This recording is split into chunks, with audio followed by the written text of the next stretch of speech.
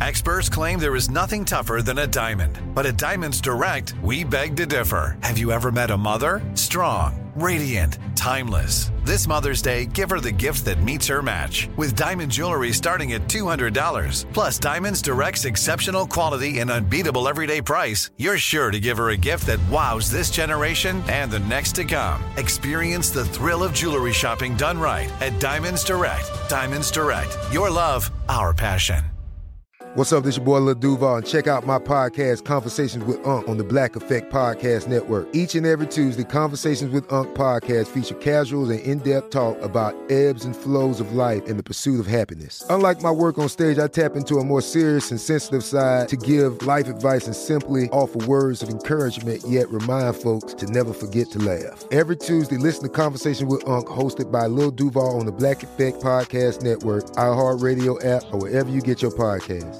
Presented by AT&T. Connecting changes everything. This is your moment, your time to shine, your comeback. You're ready for the next step in your career, and you want an education employers respect. So you're not just going back to school, you're coming back with Purdue Global. Backed by Purdue University, one of the nation's most respected public universities, Purdue Global is built for people who bring their life experience into the online classroom. Purdue Global, Purdue's online university for working adults. Start your comeback today at purdueglobal.edu. This episode is brought to you by Navy Federal Credit Union. At Navy Federal, it's been the mission to help the military community for over 90 years. And not just help them, but do everything to make sure they not only grow, but flourish. That's why Navy Federal Credit Union has all kinds of great savings and investment options like share certificates with sky-high rates. So don't hesitate. Start growing your finances today with a variety of savings and investment options. Navy Federal Credit Union. Our members are the mission. Savings products insured by NCUA. Investment products are not insured, not obligations of Navy Federal and may lose value. Looking to step up your Mother's Day flowers? The Home Depot has an idea. Let Mom's green thumb do some digging with colorful flowers, pots, and premium soils to bring out the most in her patios, walkways, and gardens. Right now, get Vigoro potting soil, just $8.97 for strong, healthy, vibrant plants indoors and outside. Shop our wide selection online and pick up your order in-store and give Mom the gift of a beautiful garden. Get Vigoro potting soil, just $8.97 at the Home Depot. How doers get more done. Hey, I'm Christina Wallace. And I'm Kate Scott Campbell. And you're listening to The Limit Does Not Exist, a podcast for human Venn diagrams, coming at you every other Tuesday. And hosted by us.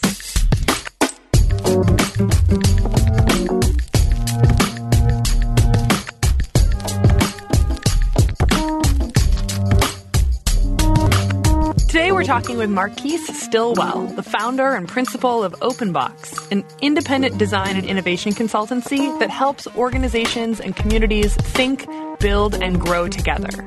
Marquise also works in creative leadership, teaching with the Chaos pilots in Denmark and South Africa to help students learn by doing. Love that. And he's an active supporter of the arts, collaborating on 3 short films and 1 feature-length movie, Shield and Spear, about the rise of creative expression in post-apartheid South Africa. Marquise serves as a board member for the Low-Line Underground part, which is totally cool. They plan to use innovative solar technology to illuminate an historic trolley terminal underground on the Lower East Side of New York City, and you're going to hear all about it in the interview. It's so cool. We also discuss the power of curiosity and vulnerability, why you should play early and play often, and why failure shouldn't be a way of life, but a way of learning. Speaking of learning, we also talk about diversity versus inclusion, clubs versus community, and the power of student-driven learning. Yes. Also, Christina drops a very important bombshell that you're definitely going to want to hear. Hint number 1, it's about how we sound. Hint number 2, we're not changing that anytime soon.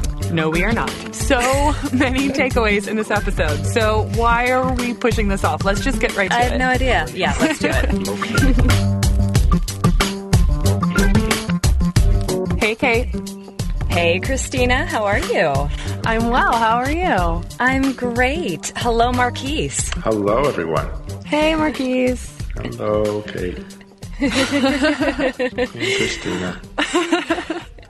We're so excited. Yes, I need to preface this by saying it's a Friday. It's a little bit hot and sticky and gross outside. I want you to be prepared. I'm a little low energy today. So good. We'll pick it up. I didn't know that low energy was in your thermostat, so I'm excited to hear this side of you, Christina. Well, I mean, it's all relative, right? So, right. So I'm wearing my NASA t-shirt. I've had my 2 cups of coffee, but I wanted our listeners to know that, like, I'm fine. We're all going to be good, but I'm just a little low energy. For you, that's not that low. I know. Exactly. Exactly. I think our listeners are also excited to hear this side of you. So, oh my goodness. We'll see where that goes. Well, yes, go ahead. I was going to speak right on over you like we do. And okay, since I've said that, I feel like I need to bring this up. It's been eating my lunch this week. Kate, you found a couple of comments on our... Oh, we're going to talk about this. Well, I wasn't going to until this moment. It occurred to me that I wanted to get it off my chest. You found a couple of comments, a couple of reviews on our iTunes page that was annoyed by how we spoke. And given that I just spoke over you and interrupted you, I felt like it was relevant to bring this up. This is exciting because this is completely, I mean, everything we do is very conversational, as everyone knows by now, but this is totally raw, unplanned in the moment. It is. Well, it's been, I know you told me to, like, let it roll off my chest. And did you do the homework that I gave you? I did the homework. I did. What was the homework? The homework was to listen to this great little 15-minute podcast that Refinery 29 puts out that was all about, I'm trying to find the title of it. It's called Strong Opinions Loosely Held. There it is. The podcast. There it is. And it was this little 18-minute mini burst, perfect for a subway ride, talking about how women get policed and how we talk. Specifically, yes, exactly. Specifically about women on the voices. internet. I think the episode is called something like Just Shut Up, I think. Yes. Something like that. Yes. Highly recommended to anyone who wants to take a listen. But I know you told me to, like, do my homework, let it roll off my chest. It's like a side effect of being a woman on the internet is that you're going to get vitriol. I think Time.com just put out a story this morning about, like, 80% of their female reporters had filtered or decided not to write about something because they didn't want to be, they didn't want to be trolled or abused. And so, I know that it's part of what it is we do, being public women. We're going to get moderated and I guess, criticized for it. But I just wanted to say, in addition to, I'm sorry for interrupting you in our opening, this is just how we talk. And you know what, trolls? Eat it. That's right. Don't be a coward. Exactly. Anyway, Kate, you were about to say something. Well, thank you, Marquise, for saying that. Absolutely. Amen. And same, Christina. By the way, I don't see it as interrupting. I see it as just sharing an experience together and talking when thoughts come into our brain. But, I think that we could do, many episodes on this topic because it's one that's really relevant. For the sake of today, I would say that this episode of Strong Opinions Loosely Held really affected me because I was vocally trained in graduate school and have done a lot of work going into ad agencies and other corporate places talking to women about how they speak and chastising things like vocal fry and vocal fillers and uptalk and all of those things that women get a lot of slack for. I was stunned because I didn't realize the extent to which men do those things. As a woman, I didn't realize that until they played this amazing mashup cut on the podcast. And you can hear that happening. I think what really struck me is that what it's really about is talking in a way that feels authentic to you. That, part of the conversation of the show was how women, particularly women of our generation, are really taking ownership over our language. We're creating words. We're creating a style of how we like to speak. But then it also comes down to the individual level as well. And the biggest takeaway that I got was just the incredible amount of vocal feedback that women on the radio and now on podcasting get. Often it comes from other women. And what this one, I think, feminist scholar was saying on the show is that what it really comes down to is critiquing the fact that women are speaking at all. At all, yeah. And that's another way to look at it. Yeah. So I found it very empowering. And, what I said to you, Christina, is, it's, putting ourselves out here on the show. We are opening ourselves up to any and all kind of feedback. We can only control what we contribute, and then at some point it's not ours anymore. It becomes our listeners, and they can you guys can listen and do what you will with what we have to give. And so we are happy for all feedback in the sense that, we love that you're listening and responding. Mm-hmm. But when it comes down to how we're talking, not really useful for us. It's not. It's true. It's not actionable feedback because I'm not changing how I speak. No, exactly. Get your own show. That's exactly right. Go do your own damn podcast. That's right. Go write your own damn script. For your life. Yeah. I'm sure this is not feedback you've ever received, Marquise, though. You just have a voice made for voiceovers and radio and announcing. No, I get plenty of feedback, so I welcome it all.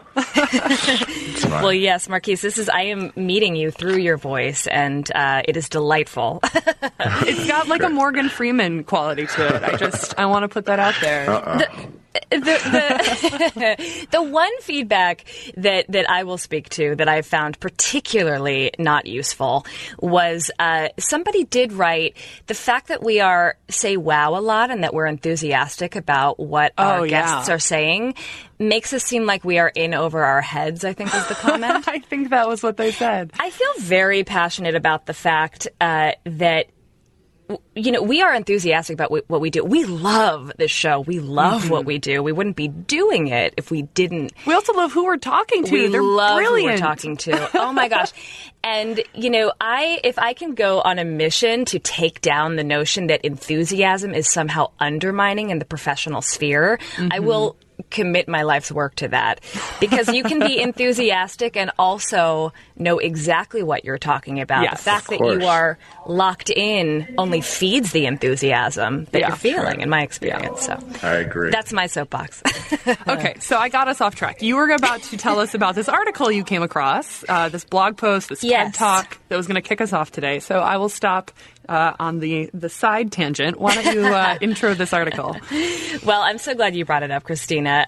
The side tangent, if you will, which I really believe it's more than that. So I'm so happy that we've opened the conversation about conversation. This particular article was given to us. Actually, we were tagged in it by a follower of ours on Twitter, Jennifer Wild. Thank you so much for tagging us in this. And we thought it would be great to talk about today, particularly because we are talking to Marquise, which who we will learn so much more about very shortly. But this was a post by this author named Austin Kleon. I hope I'm saying his last name right. He wrote Steal Like an Artist, among other books, and he wrote this post about a TEDx talk by Stephen Tomlinson. And essentially the talk is about Stephen Tomlinson's a turning point in his work, I would say.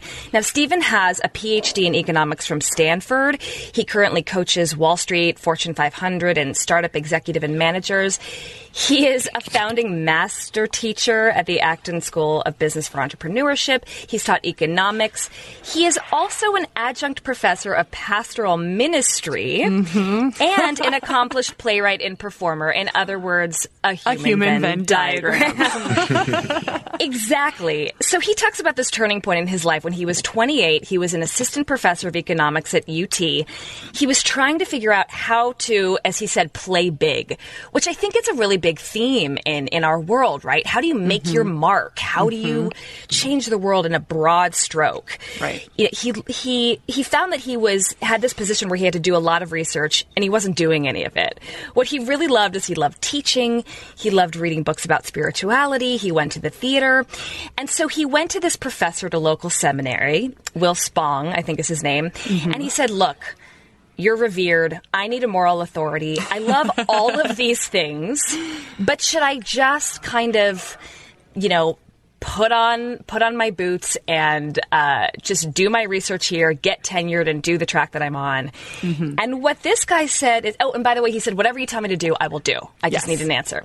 I just need someone else to make the decision for me. That's right. And essentially, what did Will Spong say, Christina? He said you can't possibly cut off like two of your arms, your limbs, your passions, and choose only one, because once you do that, you're going to feel this like phantom loss, this phantom pain from the two things that you cut off. Don't look for, one thing that you should be doing. Look for a calling. And that's really where your passions overlap with what the world needs, which was, I just thought an amazing, concise way of putting it. I don't speak in aphorisms. I really wish I did. But it was so wonderfully clear, and I think such a great elucidation of, how we talk about the human Venn diagrams of our community. So I'm so glad you came across this post. Yeah, absolutely. And the talk is really worth listening to. There's some audio issues on the talk, but, you can sort of get through them and just listen to the message, because the message of the talk to me, one of the messages was that, relax, follow your curiosity, follow what you are interested in. Eventually they will kind of start talking to each other. There was a quote in the talk that I loved that was, don't let the big that you aspire to be a barrier to the small that's going to get you there. That it's about daily practice. He has this great metaphor too, where he says, if what you really want is to kind of marry yourself, we're trying to figure out what you want to do, then you've got to go on a couple of dates first. You've got to try out some things. Listen to them, let them inform you, and eventually you will see, once you relax and kind of just be in the work and the curiosity, the way will be shown. Probably a way that's far more interesting than one that you could have written, coming from that place of ego, kind of, right? Like, I've got to make my mark. Yeah, well, and I think that the thing that really struck me, and this is why it's like the perfect opening for our conversation with Marquise, is that, by not trying to fit himself into the box that was presented in front of him, which was tenure track, research, economics, this path, and just kind of pursuing all three things in tandem, the intersections of those things just surfaced. Right. He was asked to write a play about the spirituality of money for like an economics conference or something. And you're like, yes, of course. Of course perfect. He should do this. Right. And sort of, by him saying, by putting his work out there of, this is what I can do, this is how these things make sense to me. He talked about the artist's way and the writing of the 3 pages every morning, which is such a good habit that I continually struggle with. But just sort of trying to figure out how those things made sense for him. And as he figured out why he was drawn to those things and where that intersection really was interesting, the world took notice, right? And suddenly they were asking him to do that intersection for money, which is great, because that's how it turns into this, career path. And I'm absolutely intrigued as we start to go down Marquise's path. Like, how did this kind of ring true for you? Yes. In terms of all the different things you do and how you've been able to sort of create your own design and innovation agency in order to intersect them. But how did you see this playing out in your life before you got to that point that you founded Open Box? I thank you guys. The article, and I watched the TED Talk as well, and it was definitely beautiful. And one thing that really resonated with me is this idea of just going out there and just trying. For me, I've always been driven by curiosity, but I also believe that you have to have a sense of vulnerability as well, and that's the willingness to start with that beginner's mind and know that you don't know everything. And so, at 28, when he started to question, he hadn't gathered enough information about himself and the world to even make a decision. But unfortunately, education forces us to pick a major and pick a path. And sometimes that path puts us in a place where we shouldn't be, based on our curiosity and our willingness to be vulnerable. And so for me, I just kept playing. I kept a lot of different people around me that allowed me to actually gather good information that led to the path that I'm on today.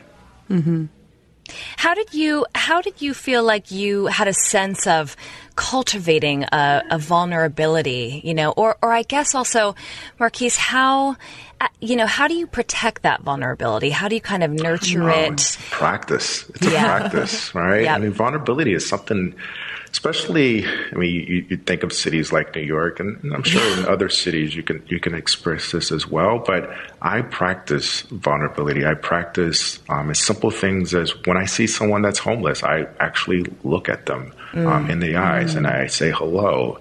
And it's always this thing of the energy. Everyone lives in a bubble. And I love to see if I could pop that bubble sometimes and actually have a conversation with someone that I would have never spoken to in any previous, environment. So I think it's a practice, vulnerability. You can't just expect it to happen. Absolutely. Well, I love the name of your company, Open Box. It's kind of crystallizes exactly what we're talking about. Yeah. So can you describe the work that you do at Open Box? And so from my understanding, it's a design and innovation consultancy. Is that right? Yes. Talk to us about it. Yeah, I would say that, the name itself, just to give you a good insight on that, it came from two different pathways. One, I knew that we needed some type of framework for thinking, right? And so for us, leveraging human-centered design thinking, and community activism is really important and core to the work that we do. And we needed a framework, but it needed to be open as well. We needed to experiment. We needed people with different points of view to come in and support that. But I also did some research on a gentleman by the name of Henry Brown. Henry Brown was a slave, and he was in the South. And Henry Brown obviously wanted to not be a slave anymore. So Henry Brown figured out a way to stick himself in a box.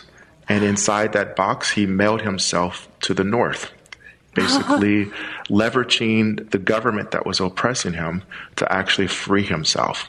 So hence his new nickname was Henry Box Brown. That's right. I've heard of him. Yes.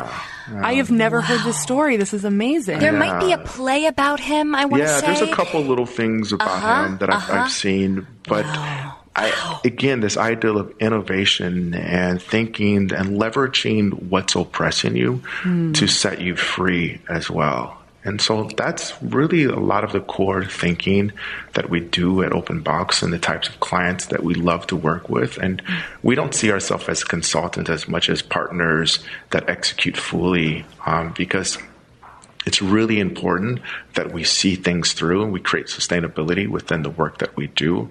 But it is about transferring knowledge and teaching. It's about making sure that we empower people. And empowerment means that what are we willing to give up as well as we transfer knowledge? It's not about the team at Open Box always having to be the front and center, but how do we share that space and participate with the work that we're doing?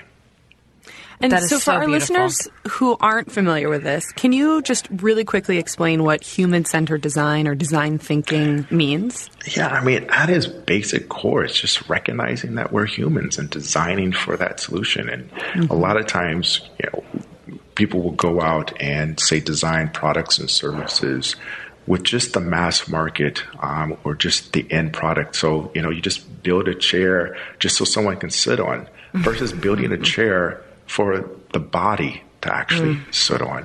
Or like going to the post office, which drives me crazy sometimes. And people sit there and go, no one thought of that people would actually be standing in line, did they? And I'm sure we all have those moments where it's like, no one thought that a person with this size hand would actually use this product. Or that, where's the wait list? Where do I go? How do I find my way? So everything that we do, every service that we create, every product that we create, we're taking the human being and the conditions and everything that goes along with that into consideration. So it's a big word for really a simple way of thinking about how we design. It's so interesting because it seems very obvious, right? Like that humans have to use your products. You should probably design for them. And yet when you hear about all these stories, certainly if you're looking at things, even like the Apple iPhone, which I would say Apple's probably one of the best companies out there that does human-centered design. And yet, for a large number of women who have smaller hands, the new iPhone 6 is just too big. Yeah. Like you can't use it with one hand. Right.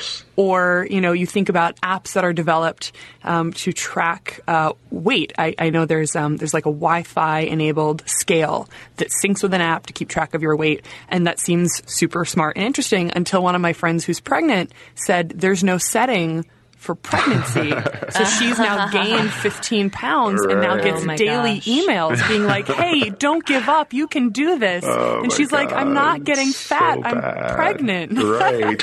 Well, and I'd say on a total pedestrian level, no pun intended here, but shoe shopping, right? I can't tell you how many times I've shopped for shoes and think shoemakers hate me and my feet is so uncomfortable. No, I agree. And so, we've dedicated our work to actually speaking with you, not doing some mass survey, but we do a lot of in-field work. We do a lot what's called intercepts, where we just go out to neighborhoods and we actually speak with people and we talk with them and engage with them on a real personal level. Now, can we capture, every single person? No, but we do our best to create to capture a real good cross-section of people and really go deep with the type of research that we do. So we're definitely driven by research, and through those insights come the design outcomes that we're looking for. And what I think is so interesting about that, too, is by starting with humans, you have to actually be very clear about who exactly are you designing something for, right? Yeah. You can't be all things to all people. Everyone knows that as a maxim. Right. But in reality of making products, I think a lot of companies sort of assume, everyone will use this. But by realizing who you're designing it for, which segments, which populations, which, demographics, you then also realize who you're not designing it for. That's and if you look at that across your portfolio or across your company, you also get a sense of, am I systematically excluding people from what I'm designing for? As we think about like disability-enabled access to buildings or, how we're designing education, which we're going to get to in a second, which populations are wholly being left out by our design choices? And is there a way we can address this or design something, separate and awesome that it gets at their needs? Or can we find ways to actually make everything we're doing more accessible or more inclusive? And I think it just puts that very important thinking just at the surface level instead of having it being buried deep and putting something out to market only to realize you've left out entire groups of people. But I think you're hitting on something that's key for us, and I think just in general the marketplace, this idea of diversity versus inclusion. And for me, I'll take the I before the D. I think that unfortunately we think that diversity actually provides a platform for voice. It doesn't. And so, our focus is around participatory design and really making sure that the stakeholders are included. And I would say that just across the board, we need to, as companies, we need to build companies that are inclusive, not just diverse. I think that we focus so much on diversity that we haven't set a table that will allow women, minorities, or anyone else to actually sit at the decision-making table. And we're still making decisions within diverse organizations that are going against the people that we're really trying to help because they're not sitting there. Yeah, absolutely. What do you most hope to change or affect through your work with OpenBox? And there might be many things, but what's playing big for you? Yeah, playing big is that going back to inclusion and providing a voice, transferring knowledge.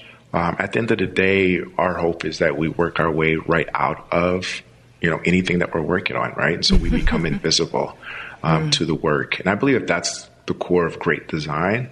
Is that we work yourself out. And so if there's one thing that I would say that's key is that, and I would say the same thing with the people that work at OpenBox. I want people that leave here better than they came. I always say that they are most important to the work that we're doing.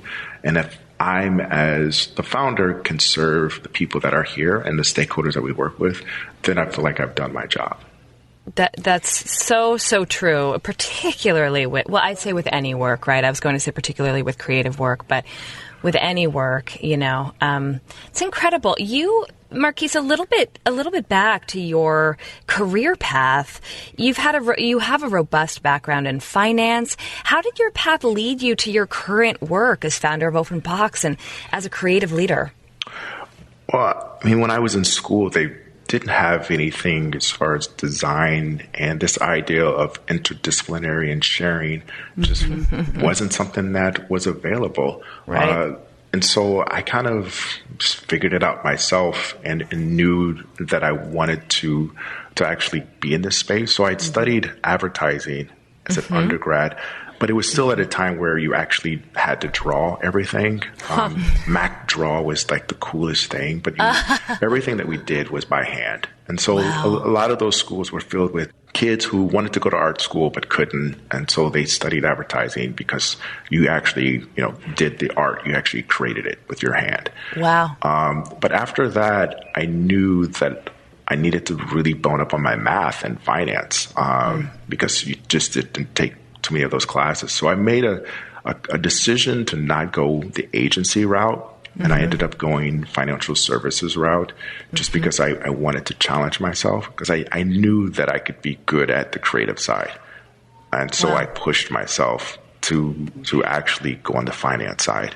And so through that, I knew that I could loop myself back in, particularly through, say, product marketing, product design. And then from there, started looping in this idea of design thinking, which is still very new. I would say just within, say, last 10 or 15 years that we've been having those conversations. And I talked my way into IDEO. They had an office in Boulder, Colorado, where I was going to graduate school. And that's when I really got a better understanding of design and design thinking. I was helping create a medical woundwear product. We were working with Vail Medical Center and doing that. And so, again, I'm just entrepreneur, going out, playing, meeting people. And before you know it, I'm kind of sitting in different offices, learning what I think I'm doing. Exactly. Which I really believe is the way to learn, right? You're learning by doing. You're immersed in the work, even if you're flying by the seat of your pants at times. Yeah. Sometimes you have to go for the big ask. And I always say, if I'm the smartest person in the room, man, I need to get out. So true. Quickly. But it's so interesting that you recognized that the art thing was something you could do, and so you decided to double down on the side you wanted more experience in, the finance side and the numbers side. I obviously, this is a testament to sort of your curiosity and vulnerability. Exactly. But I think that's sort of the opposite of what is often trained into us, certainly by the college age when you're majoring in advertising, which is like pick a thing, double down, become an expert in it. That's then boring. I know. It's one of those things that I tell the team this a lot of times. If we're sitting around and we're interviewing people or we're in conversations and you get to like 5 or 6 Me Too's, then move, go find someone else to talk to.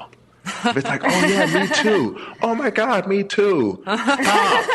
Just stop. That's such a great framework. I love that. 5 or 6 Me Too's, get yourself into a different group of people. Yeah. So true. You're not going to learn anything because all you're doing is validating, what you guys do together. But I get that we try to find that comfort level quickly.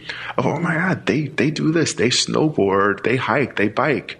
No, I always put myself in places where I'm like, oh, wow, that is so intriguing. I've never heard of that book. I've never heard of that music. And that's really what I've been building my career on, of placing myself in vulnerable places where I get to learn constantly. Yeah, go ahead, Christina. I love that you can hear me open my mouth.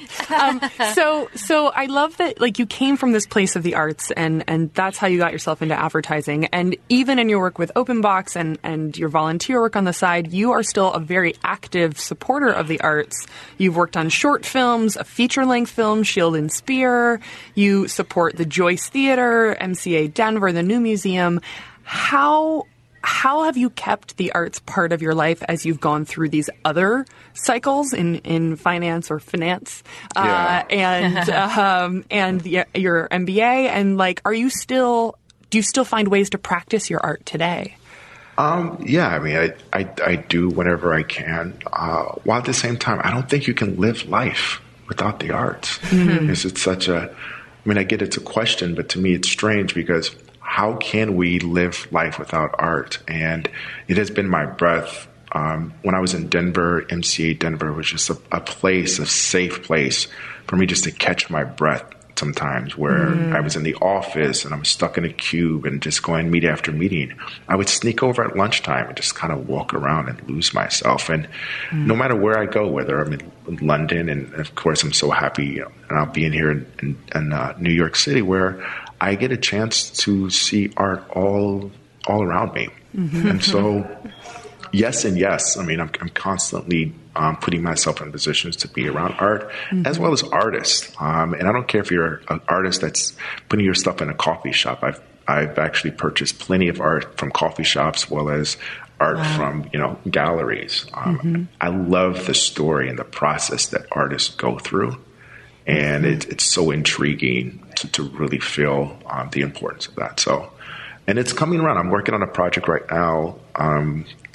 Up in Boston with a lab. I'm not going to say what lab, but it's kind of obvious which lab it is up in Boston, where we're really looking at the intersection between art and technology. And so I'm working with a very established artist here in the city, and we're looking at how art and technology starts to play.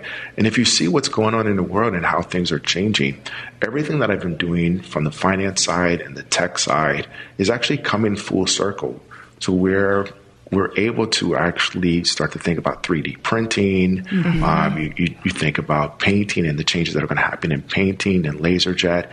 It's coming full circle. And everything is interdisciplinary. And we require so many different points of view of thinking, which I believe that that's the way it should be.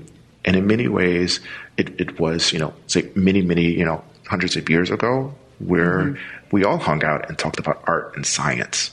And for some reason, it got put into, we need to put everything in its own little box. Right. And now we're getting to a place where, no, we can't put everything in a box because we're losing an opportunity. Yeah. I blame it on the Industrial Revolution. Yeah, I agree. Everything was fine in the Renaissance. The Medicis knew what they were doing. And then all of a sudden we had, the Industrial Revolution, and we had to figure out how we were going to slap people on, the factory lines, and everyone had to do one thing and do it all day. And it was great for productivity and for increasing our, quality of life. But I think it just killed so much of this interdisciplinary and creative breadth that so many of the people had. And I know I'm probably idealizing the Renaissance and completely forgetting the serfs that had to toil in the fields. But, but you think about our grandparents. I mean, my grandparents made everything. There was no organic food. Was my grandmother's backyard. Right? Absolutely. Putting the jars in the basement. Exactly.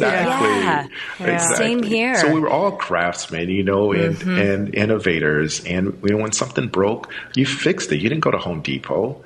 Truth. My grandpa could do anything with a roll of duct tape and a screwdriver. That's right. And that's the spirit that we work with.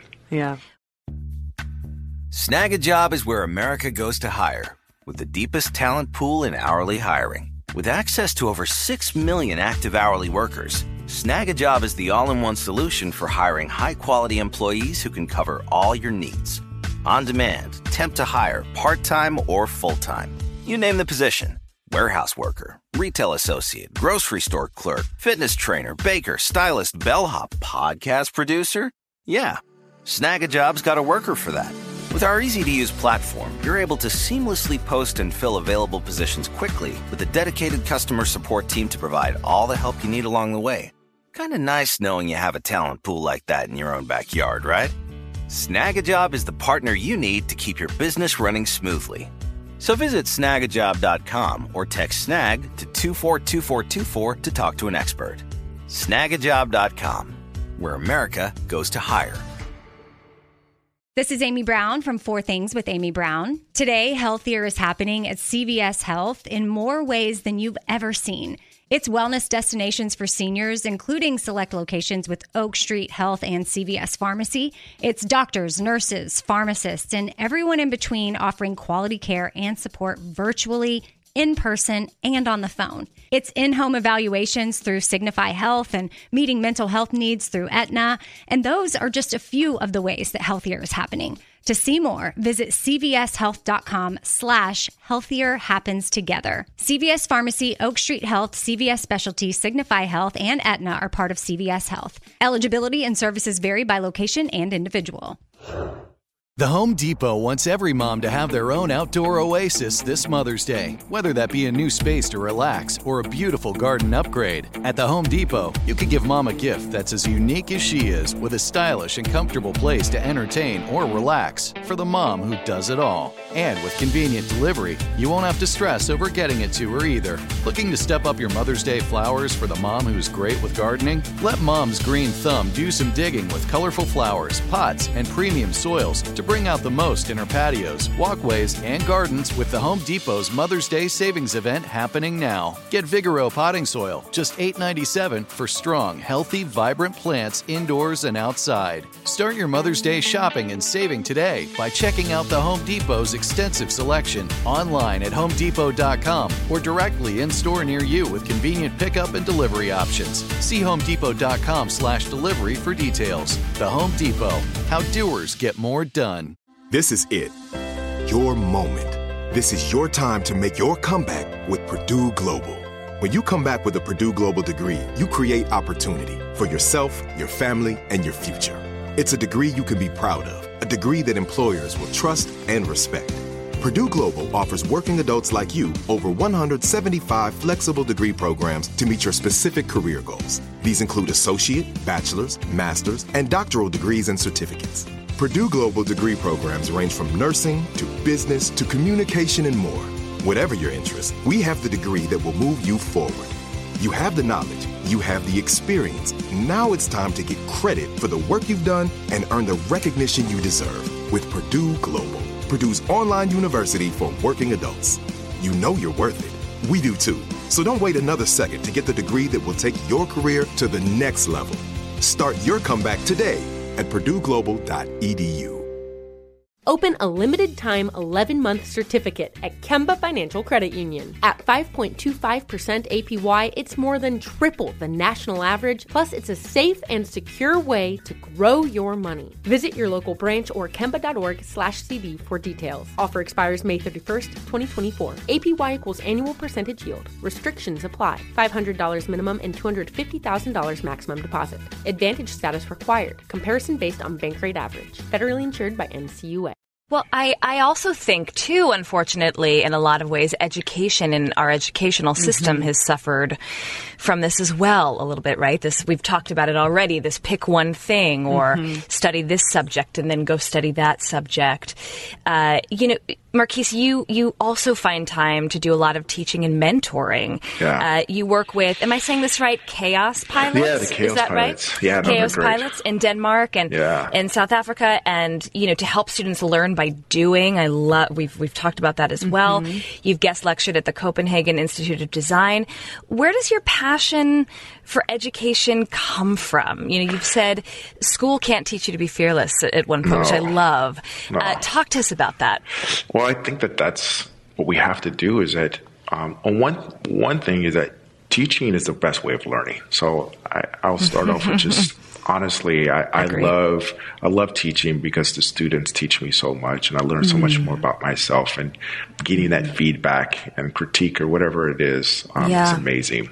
But I also really believe that students need to hear from the real world of what's going on. And I love the opportunity just to give them the straight talk about, look, you're going to come out, you have all these different ideas. It's going to take time for you to actually start to develop.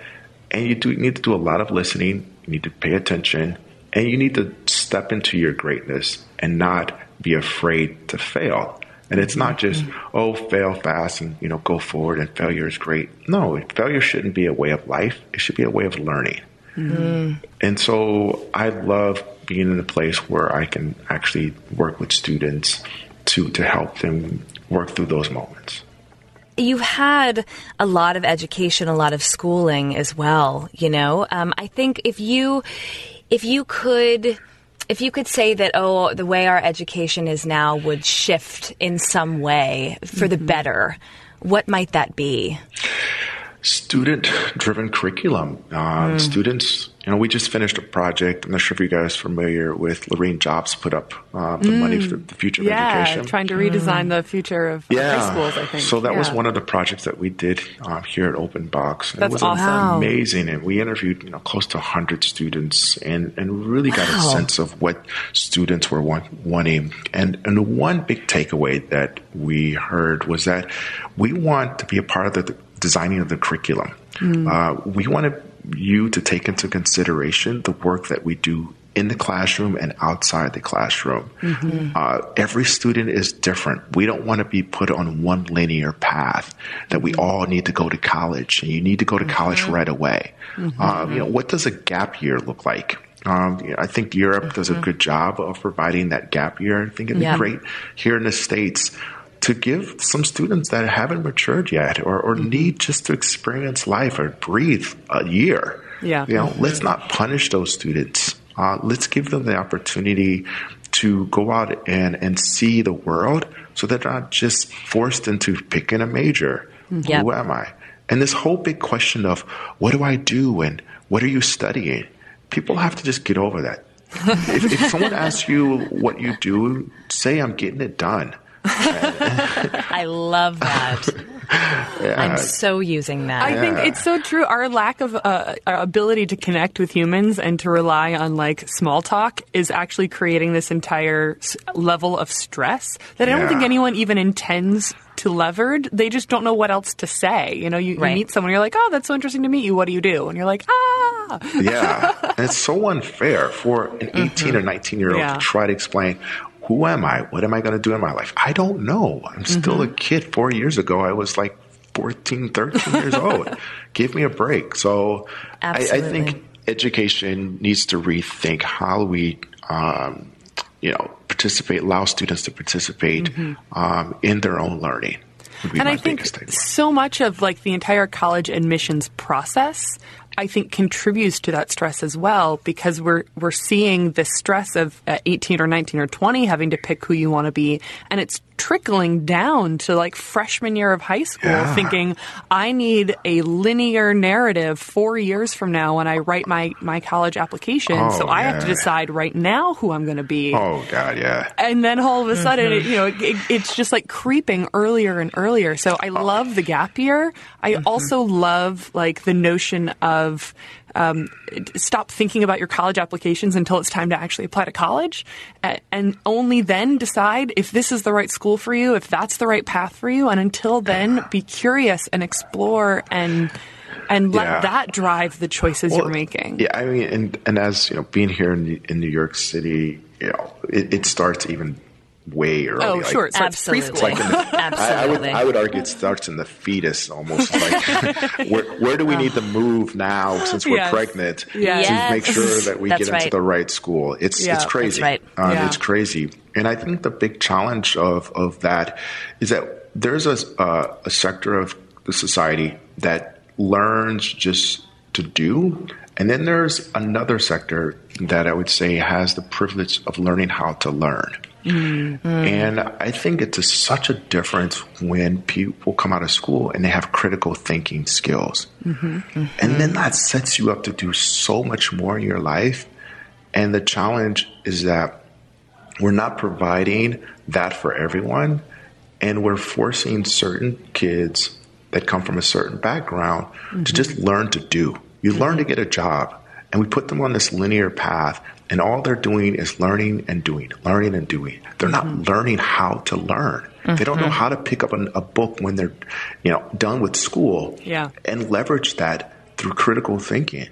Yeah. That's absolutely right. I was just going to say, I also think that the inherent problem that we're talking about, too, one of the inherent problems, is that the self-knowledge and self-trust goes away.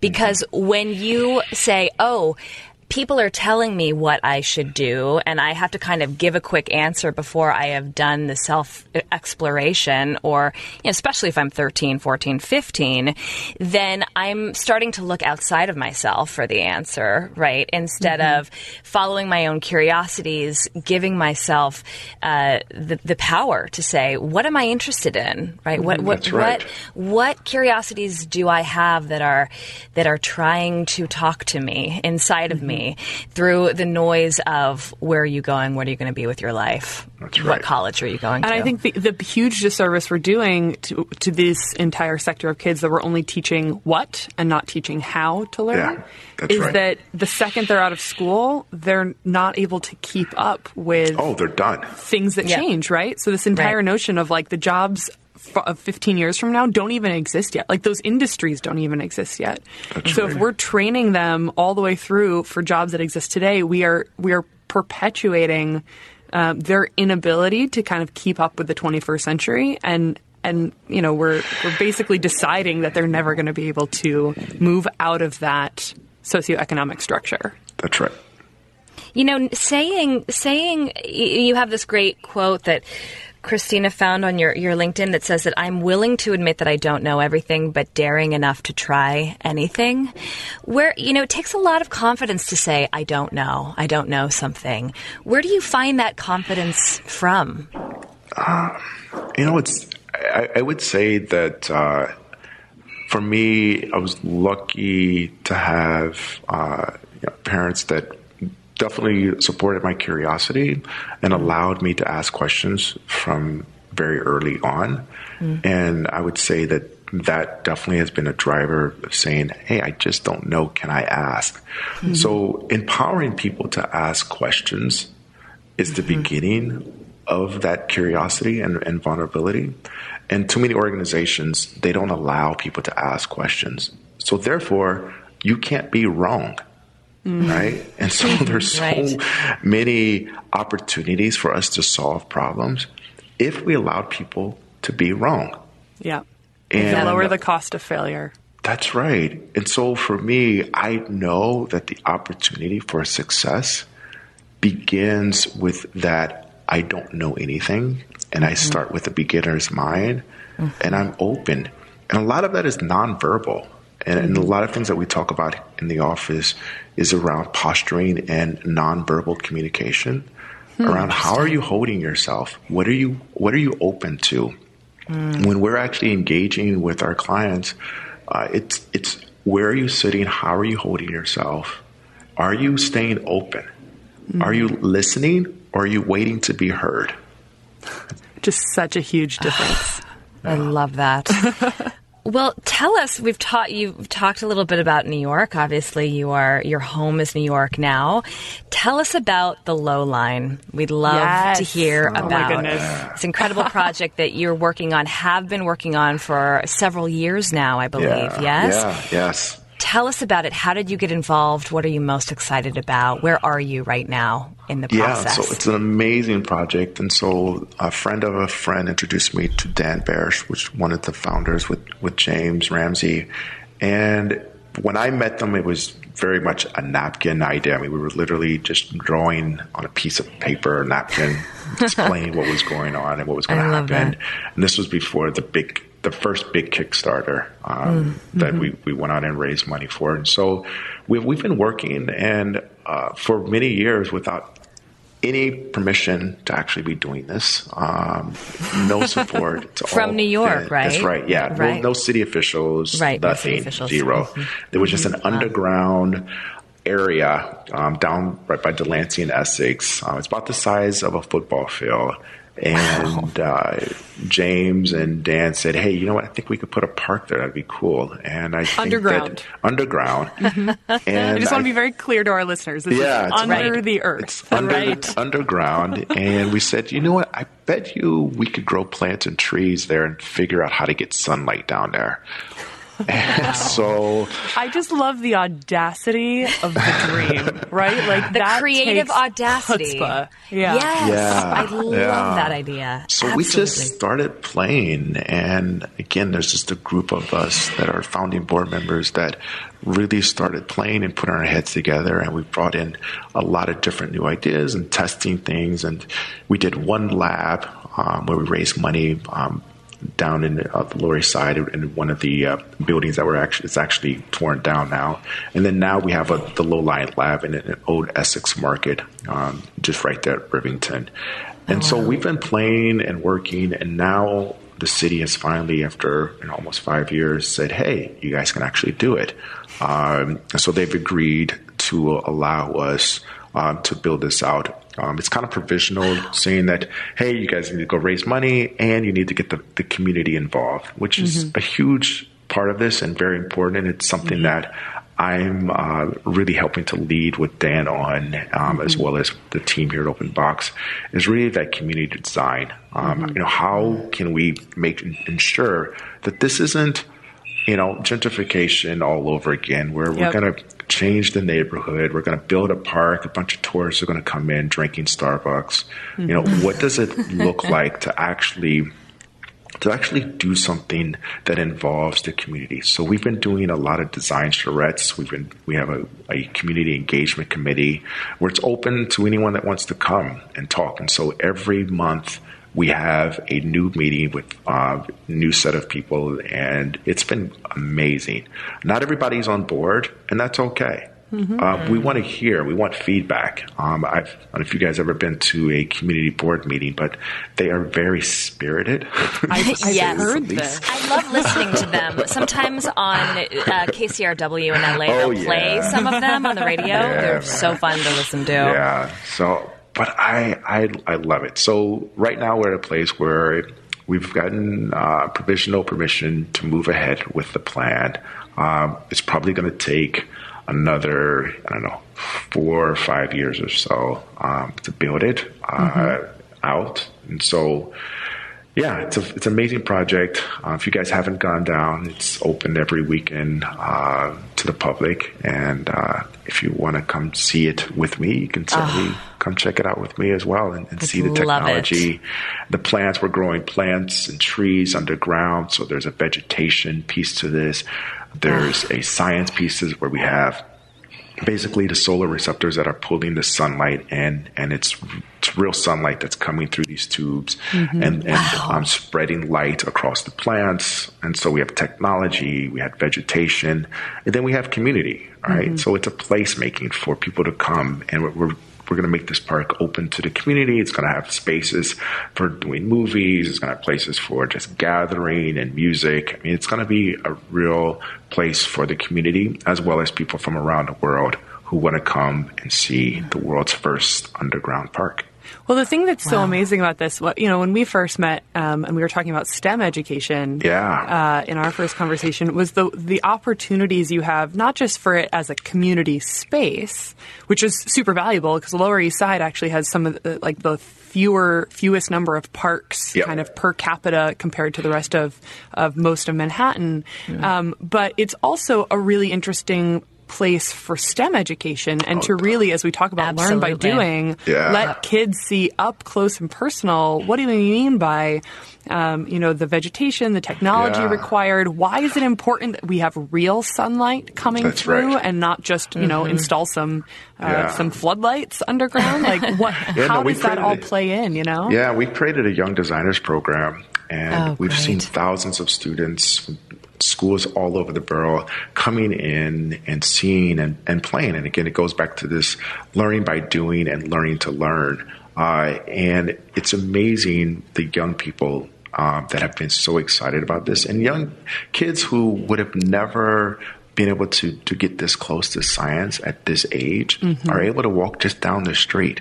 They can go by the bodega, grab something to drink, and walk right in. It's right here. It's in their neighborhood. Yeah. And that's what's inspiring about this, is that we're putting it, it's access, right? We're putting it right there. Yeah. So it's accessible and they can play and touch. And it makes them realize, I think this is one of the biggest things that I see the disconnects when I was up at the museum and with Bridge Up, that so many students see science as something that has already happened and they just have to learn the facts of it in their textbook at school. Right. And instead of seeing science as it's a verb, you do science. Yes. And science is still being discovered and learned all the time. Right. And you can contribute to it. Like, this is a living, breathing thing. And to see it down their block, squeezed in between the bodega and, the place that they hang out with their friends is so amazing, and it makes it so real to them, I think, in a way that even,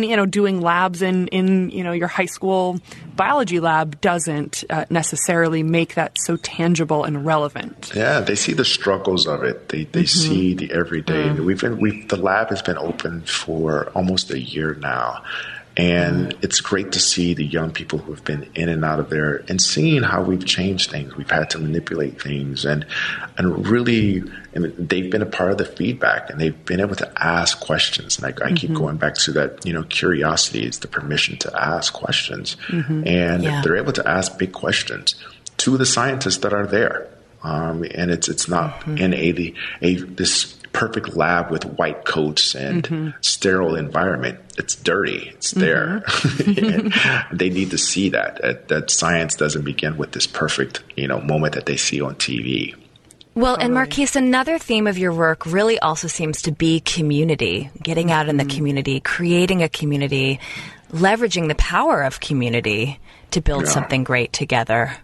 It's so important for us that we don't live in this silo by ourselves, that we make sure that we're open to different ideas, and that to me begins with community.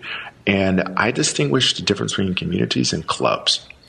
And we have to be careful. There's times where we create clubs thinking that we're building communities, and clubs start to have rules and guidelines and these norms where you don't break the club rules.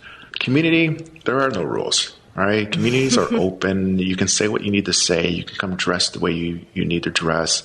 And of course, there's some unspoken structures around communities just to keep things in order. But at the same time, we're okay with it not being perfectly organized. And that's the structure and the ways of working that we love, is in building strong communities, not clubs.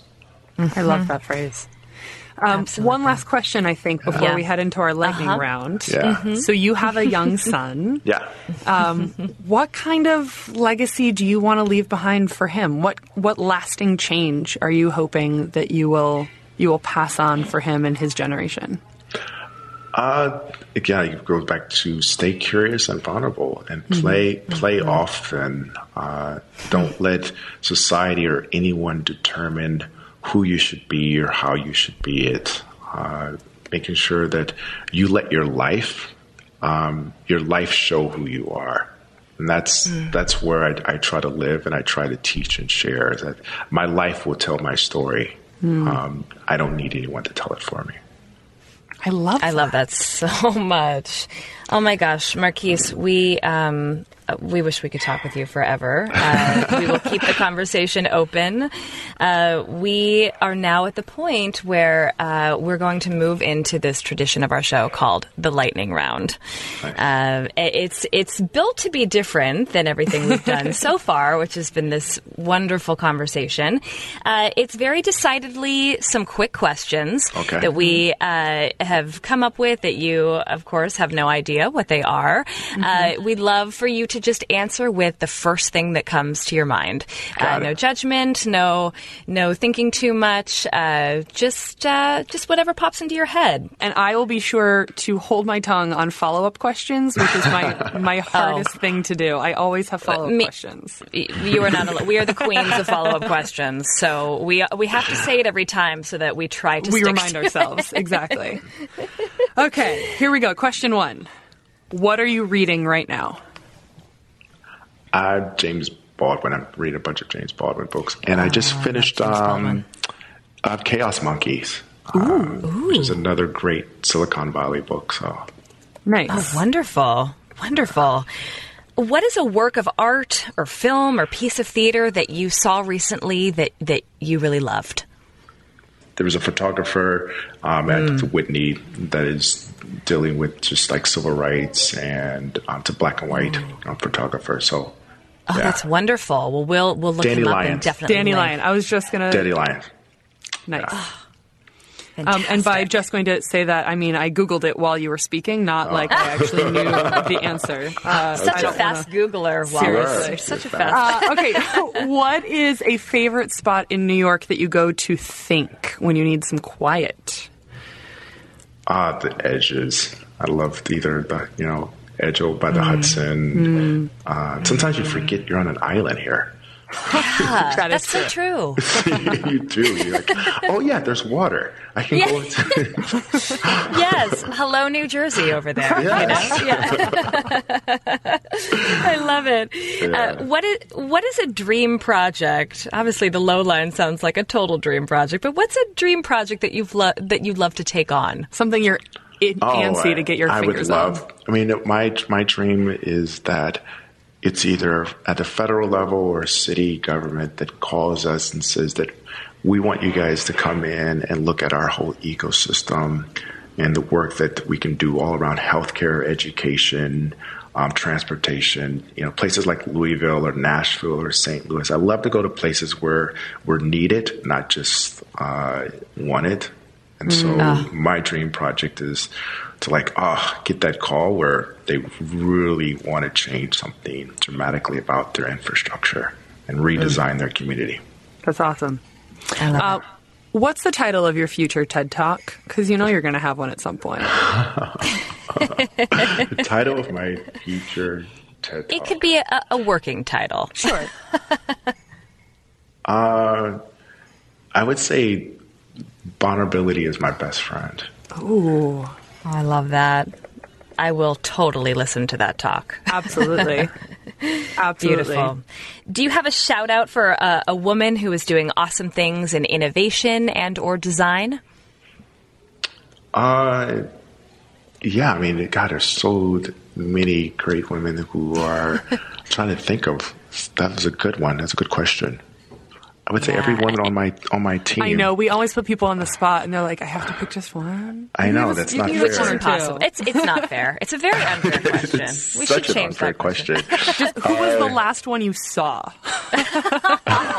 Who passed you in the hall? You know what? I actually think all of the women on my team is a completely valid question. Definitely all the women on my team are amazing, very powerful. Excellent. We will link to your team page so that everyone can check out the amazing women that you have hired at OpenBox. Awesome. Absolutely. Last and final lightning round question, and then we will let you get back to your Friday. What is a favorite thought or phrase or maxim that motivates you, that you sort of return to get your juju on? The proximity of luck is a great gift, and that is understanding that you're only a few degrees away from everything that you need. And if you really just put yourself out there, and my superhero power is a smile.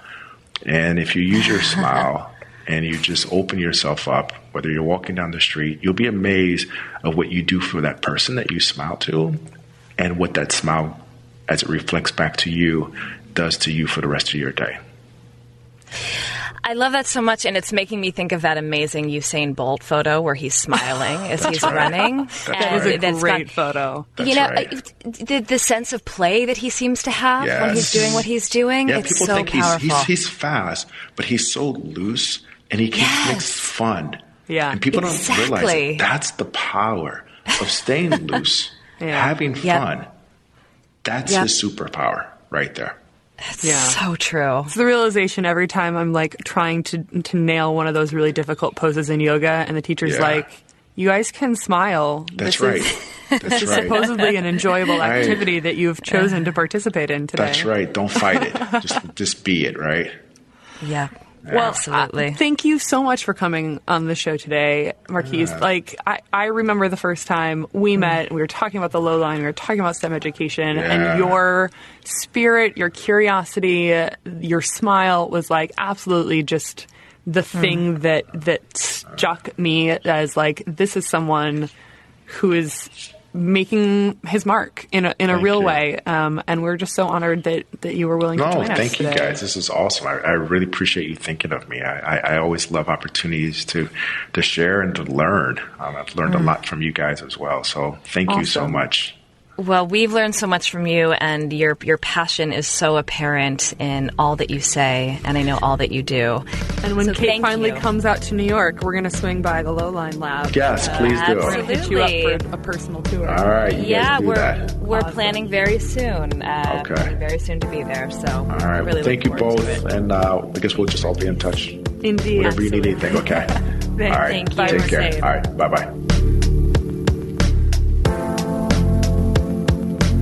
What a lovely way to end this incredible conversation. I love that. Play early and play often. Marquise just had so many great nuggets of inspiration in this episode. I actually feel my energy levels cranking back at 100%.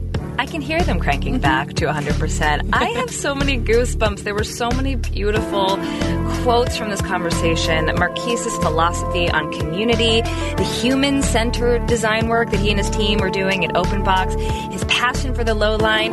It's so present in his work and in how he speaks, and it makes me very happy to know that there are people like Marquise working on things like these. Absolutely. And, Kate, I had an idea.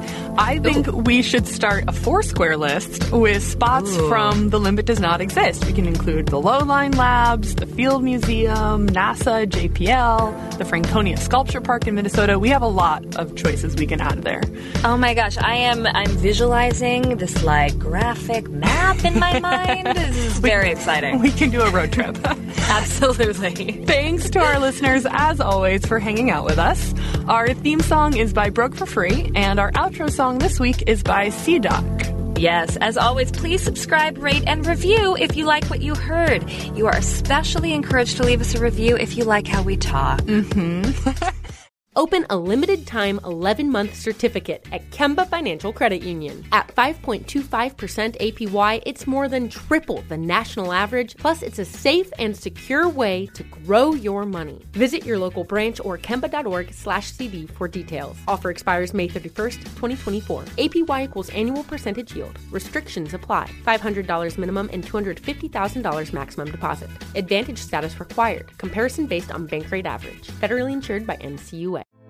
Hey girlfriends, it's me, Carol Fisher, back with another season of the global #1 podcast, The Girlfriends. Last time, we investigated the murder of Gail Katz. This time, we're uncovering the identity of the woman who was buried in Gail's grave for a decade before she disappeared. Join me and the rest of the club as we tell her story. Listen to Season 2 of The Girlfriends, Our Lost Sister on the iHeartRadio app, Apple Podcasts, or wherever you get your podcasts. Get emotional with me, Radhi Devlukia, in my new podcast, A Really Good Cry. We're going to be talking with some of my best friends. I didn't know we were going to go there on this. People that I admire. When we say listen to your body, really tune into what's going on. Authors of books that have changed my life. Now you're talking about sympathy, which is different than empathy, right? Never forget, it's okay to cry as long as you make it a really good one. Listen to A Really Good Cry with Radhi Devlukia on the iHeartRadio app, Apple Podcasts, or wherever you get your podcasts. Imagine you're a fly on the wall at a dinner between the mafia, the CIA, and the KGB. That's where my new podcast begins. This is Neil Strauss, host of To Live and Die in LA, and I wanted to quickly tell you about an intense new series about a dangerous spy taught to seduce men for their secrets and sometimes their lives. From Tenderfoot TV, this is To Die For. To Die For is available now. Listen for free on the iHeartRadio app, Apple Podcasts, or wherever you get your podcasts. I used to have so many men.